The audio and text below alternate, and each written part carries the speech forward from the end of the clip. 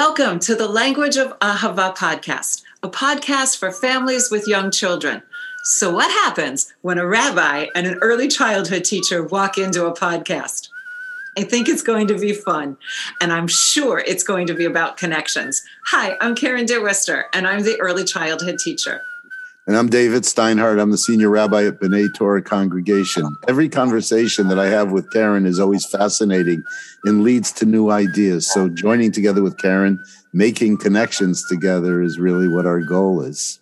I thank you, because what the perspective that you bring to my world and my experiences from the Torah, from tradition, from community, from parenthood and grandfatherhood, it's all magnificent. So here comes our podcast. We'll be posting every other Friday just before Shabbat, because we want to make these connections with you. And when you give a little ahava, you make this world a better place. I'm ready, Karen. Let's get going. Here we go. Welcome to episode 6 of the Language of Ahava. Guess who I'm here with? David Steinhardt, the senior rabbi at B'nai Torah congregation. And what a team we're becoming. This is really just getting to be more and more fun every week, Rabbi. So our topic for this week is Schehechyanu, the blessing for firsts. Can I correct you? It's by pronunciation? Schehechyanu. Yeah. Schehechyanu. Thank you, Rabbi. So go ahead, fill us in on the context of the blessing and give us the blessing, if you would. Sure. A lot of the people that are on now watching know that we recite this blessing at very special occasions and at new occasions.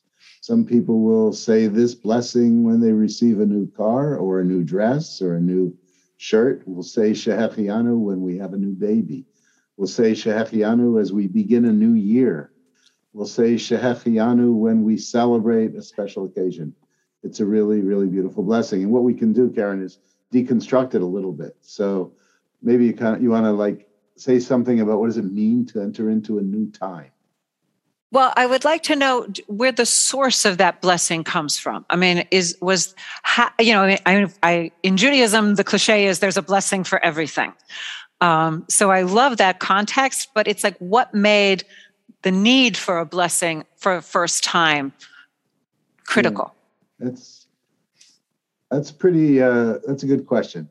The Schehechyanu blessing was developed by the rabbis during a time where there was a sense that life itself was so precarious, and that it was of great importance to respond to a life which was very uncertain, with a blessing to look at, even in the uncertainty, what we have now. When we get together, for example, on the high holidays, I'll often say to this huge gathering of people, we're really lucky just to be here. We're the people who survived the year. Now, I used to say that before COVID, and I don't know if it had as much meaning as the depth of meaning that it has now during COVID, because I think just about everyone knows people who died this year. That's not usually the condition of our life. And so we're thanking God for life itself. Listen, when we do a blessing, and we say, Baruch Atah Adonai, there's a lot that's in those words. Let me tell you what I think. Baruch typically is translated as blessed are you, Adonai. But Baruch comes from the root of Berkayim, which are knees, Knees. And so immediately when we say a blessing, we're saying that I can be humble at this moment. What we're saying is, I don't control it all. Right. And once again, we're in a time where we're more aware of the fact that we have about this much control in the world. And then there's this huge world with all sorts of forces in it that are beyond us. So, Rabbi, let me interrupt you, because there's a weight to this context that I didn't anticipate. I will tell you, in all of my naivete, I thought Schehechyanu and some of the other blessings that are overly familiar to us was like saying happy birthday. It was a ritual that honored a special time. But I don't think I appreciated the sacredness of each of those miraculous moments. I think you're right. And I think that ritual tends to become routine. And so, we say it because it's a special time. So, hey, let's say Schehechyanu for, Aunt Martha coming to the house or whatever. And there's nothing wrong with that. That's fine. But, like as a rabbi, then I'm really engaged, not just with ideas, but I also engage with words and language. And I look really hard for what's behind the words, what's the deeper meaning of the words. So if by saying Baruch, I'm saying we're realizing that we're not in control of everything. It's an expression of humility. And then Atah is you. And so as soon as we say Baruch Atah, blessed are you, then we're entering into a relationship with you, whoever you is. And what we know is you is God. The whole concept of God is one we could do other podcasts about, because we will. People are troubled with the notion, and I think about it in some terms and categories different than what a lot of traditional people think about it. So then the next is Adonai God. So okay, we're entering into a relationship with something beyond us, something that we cannot see, something that is above us and within us. So praised are you, God, Schehechyanu, who has kept us alive, the Kiyamanu, who has sustained us, the Higyanu, Lazman has brought us to this moment. Those are really beautiful, beautiful words, and it does something to us. Whenever you say thank you, right, you are bringing another dimension to the relationship. Karen, thank you for all that you do. And my, ability to say thank you to you, Karen, it not only, gives you a sense that you're doing something meaningful and important in this world and in this work and with us, but it also makes me stop for a second to say, the appreciation I feel for you makes me feel better. Yes, thank you. And again, and thank you to you. We had talked about, and so I've got 2 points I want to wrap in here. One of the reasons I thought of this as the topic now is because in our family time classes, we do something called Rosh Hashanah Reflections, looking back, looking forward. And I thought all of that is wonderful, but it has to be anchored in, and when I think of and do the reading for the Schehechyanu history, it says, this miraculous moment. Thank you for this.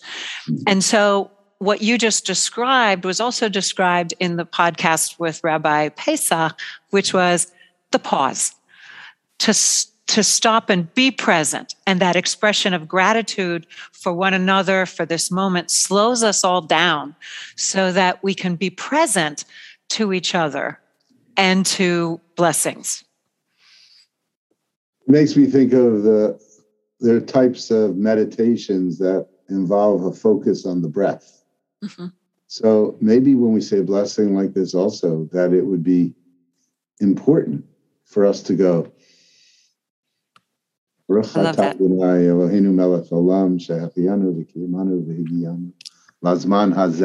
Yeah. Well, I love that because it's the breathe in the blessing and breathe out the blessing that we receive. And is there something about the Schehechyanu that's about receiving?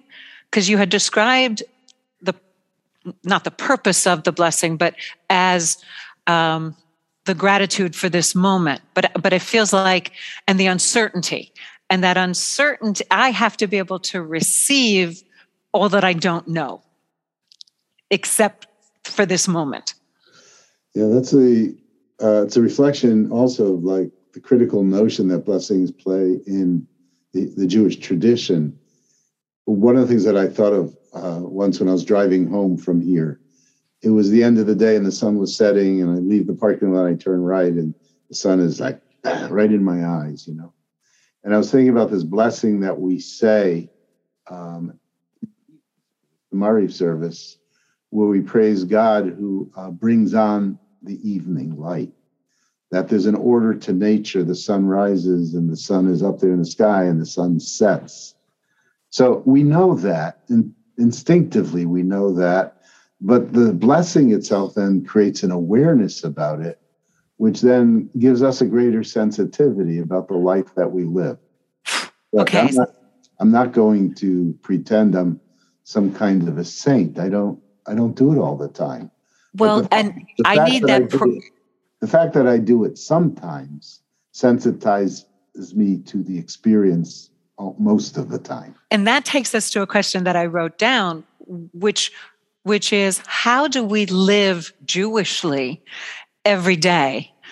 Yes, we want to be present. We want to notice sunsets. We want to realize that there is someone or something to be grateful for the experiences that we have, and for every breath, and for every sunrise and sunset, to begin each day anew. Modeh ani. What could be better than starting a day grateful? But how did centuries of Jewish families do that? And how do you balance that without walking around in this prayerful cloak all day, which we aren't those kinds of you're a prayerful person, but but we do other things, and we laugh and we sing and we swear. Work and we drive cars and and we cook meals and we go out to dinner and blah blah blah. Yeah. No, we're not living the lives, we're not living reclusive lives, and people that are watching this have chosen not to be in very observant communities.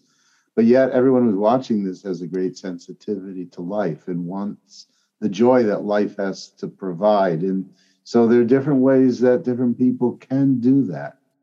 There were a group of Hasidim called Bratzlaver. There still are actually Bratzlaver Hasidim. In fact, it's gained a lot of force again and a lot of numbers in the more recent time. But they have a practice that they go out in the morning and go for a walk. And when they walk, they talk to God. They actually are encouraged to talk out loud to God. I thought about it. It's kind of like psychotherapy, where you have a psychotherapist who's sitting, you're on a couch and they're off to the side. I'm not talking about counseling, but psychotherapy. And you're talking and the psychotherapist might say, go on, without a response. But your expression then brings out the things that are found most deeply in you. That didn't answer your question. You say a blessing in the morning, you say Modeh ani, or if you say a blessing before a meal, or if even saying a blessing before you wash your hands. You don't have to do them all, but get the list of blessings, find one, find two, and use it, and it makes a difference. I had a friend who was observant, and I remember him coming to my house and me giving him a glass of water. And so he took the glass of water and he said the blessing and he drank the water. And I thought, I was really touched by it, not by it being like meshuggah, crazy, but rather he was sensitizing himself to the most simple of all things to drink, water. Yeah. Yet we're dependent on water. Yeah. So, and we've talked about this before, with every tradition that we feel connected to, every ritual that lends meaning to our lives, and at different times in our lives, we'll have different rituals and traditions and routines that anchor us into what's important or valued as young families, as the children's worlds get bigger and bigger and bigger. And I think it is just choose. We used to say that to teachers starting a new school year, wanting to be better. Don't try to do everything. Just pick a place to begin and start moving towards that kind of awareness of being connected to your environment, to your class, to your co-teachers, so that you can bring, I guess, intentionality to life. But we want to live with a blessing every minute, because then we could forget about some of those struggles, maybe. I don't know. It feels like trying to blend two worlds. It feels that way because we are so busy and we have so many obligations and there's so many things that we want to do, some of which we get to and some of which we don't get to.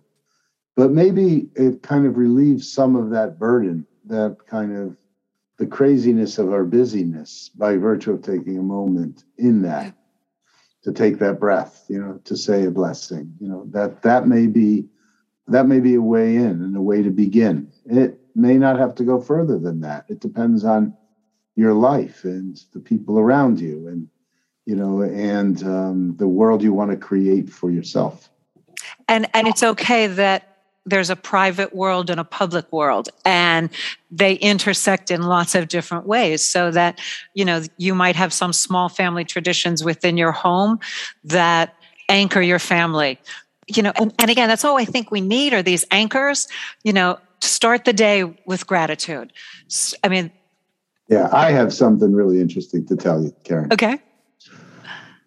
There was an elderly professor who lived a couple floors above me when I lived in New York, in Manhattan, when I was going to rabbinical school. And he was both a sociologist and a rabbinic scholar. He coined a term called normal mysticism. And he coined it for Americans, American Jews, knowing that American Jews are living lives inside a secular society and still wanting to hold on to something from their past and their religious world. And what he said is, each of us has something mystical inside of us, a yearning for spirituality, but we dress like everybody else. We behave like everybody else. We're busy like everybody else. But he said, if you just say a short blessing before you eat a meal, you bring a mystical moment to that meal. You're bringing that which is divine to your table. And that he called normal mysticism. I love it. It's perfection to just have these moments throughout our day. So my other question for you is with something that I mentioned before we started the podcast, and that's Brene Brown has a blog and a podcast on something she calls FFTs. And it is effing first times, which, like COVID, those things that there's so much struggle because we've never dealt with them before, we've never experienced. There's the happy first times, the first time your child walks, the first time, your first kiss, there's just so many of those moments, especially in families, where that you want to celebrate and you want to be present for. And maybe there's even a thing for working parents in this, when a parent misses a child's first time, to still hold some sacredness to that first time by creating a family ritual around it. But what about how can we use this blessing to help us feel better about a first time that throws us completely off our game, that feels, you would never say the blessing for a sad first time, would you? No, Schehechyanu is used for joyous times. Only joyous. Good things. Right. Yeah. So, right. Okay. So what's the blessing? There's a blessing for sad times, actually. It's a blessing that's related to death. And it's praised you, Lord our God, King of the universe. The word is Dayan HaEmet, which means the true judge. It's like an acceptance of the reality of the loss or the sadness, knowing that it's beyond us. And then we move from that blessing to respond properly to the mourner and to our lives. So in the world of COVID, where we have these first-time challenges, a new school year that's different than the last new school year, each new grade, can we have a Schehechyanu for starting a first new year of a school year for a child, but also a loss for what isn't there? Can you have both? That's a good question. I certainly we have both feelings. We don't always hold both of those feelings at the same time. Choose. My middle grandchild is starting preschool in New York on Wednesday started last week on Wednesday. And I remember this great, ambivalence that I felt, like how fast time goes. He's not a baby anymore. He's a toddler, and there's a difference. And so on one hand, I was thrilled that he's going to have the exposure to school. On the other hand, I felt like, oh, it's too bad, how fast our kids grow up. The end of that era. Those of you who are parents, just wait till your grandparents, until your grandparents. You hear old people all the time talk about how fast time goes, and it does. I have a theory on it, but I'll save that for another podcast. Yeah. So for today, we'll focus on the blessings of these first times. We'll focus on this miraculous moment that we have each day as we begin. We're in the middle of Rosh Hashanah. We haven't gotten to Yom Kippur yet. This is our Friday after after Rosh Hashanah. Rabbi, will you finish with a blessing over the children? And what I like to say when you do the blessing at our Ahava Shabbat is, when you bless the children, I like to say to the parents, imagine your parents blessing you, so that we all have that protection and that light in the week ahead. And thank you for spreading this Ahava love into a new week for us. Thank you. Thank you, Karen. Yeah. The blessing that we say for our children, Yisimchem Elohim K'Ephraim u'Menashe, Yisimech Elohim K'Sar Rivka Rachel v'Leah. And when we say those words, we hope that our children will get along with each other and be part of a chain of meaning that we've inherited and we want to pass on. May God bless you and may God watch over you. That is, may good things happen to you and may you appreciate those good things. May you learn how to hold on to them.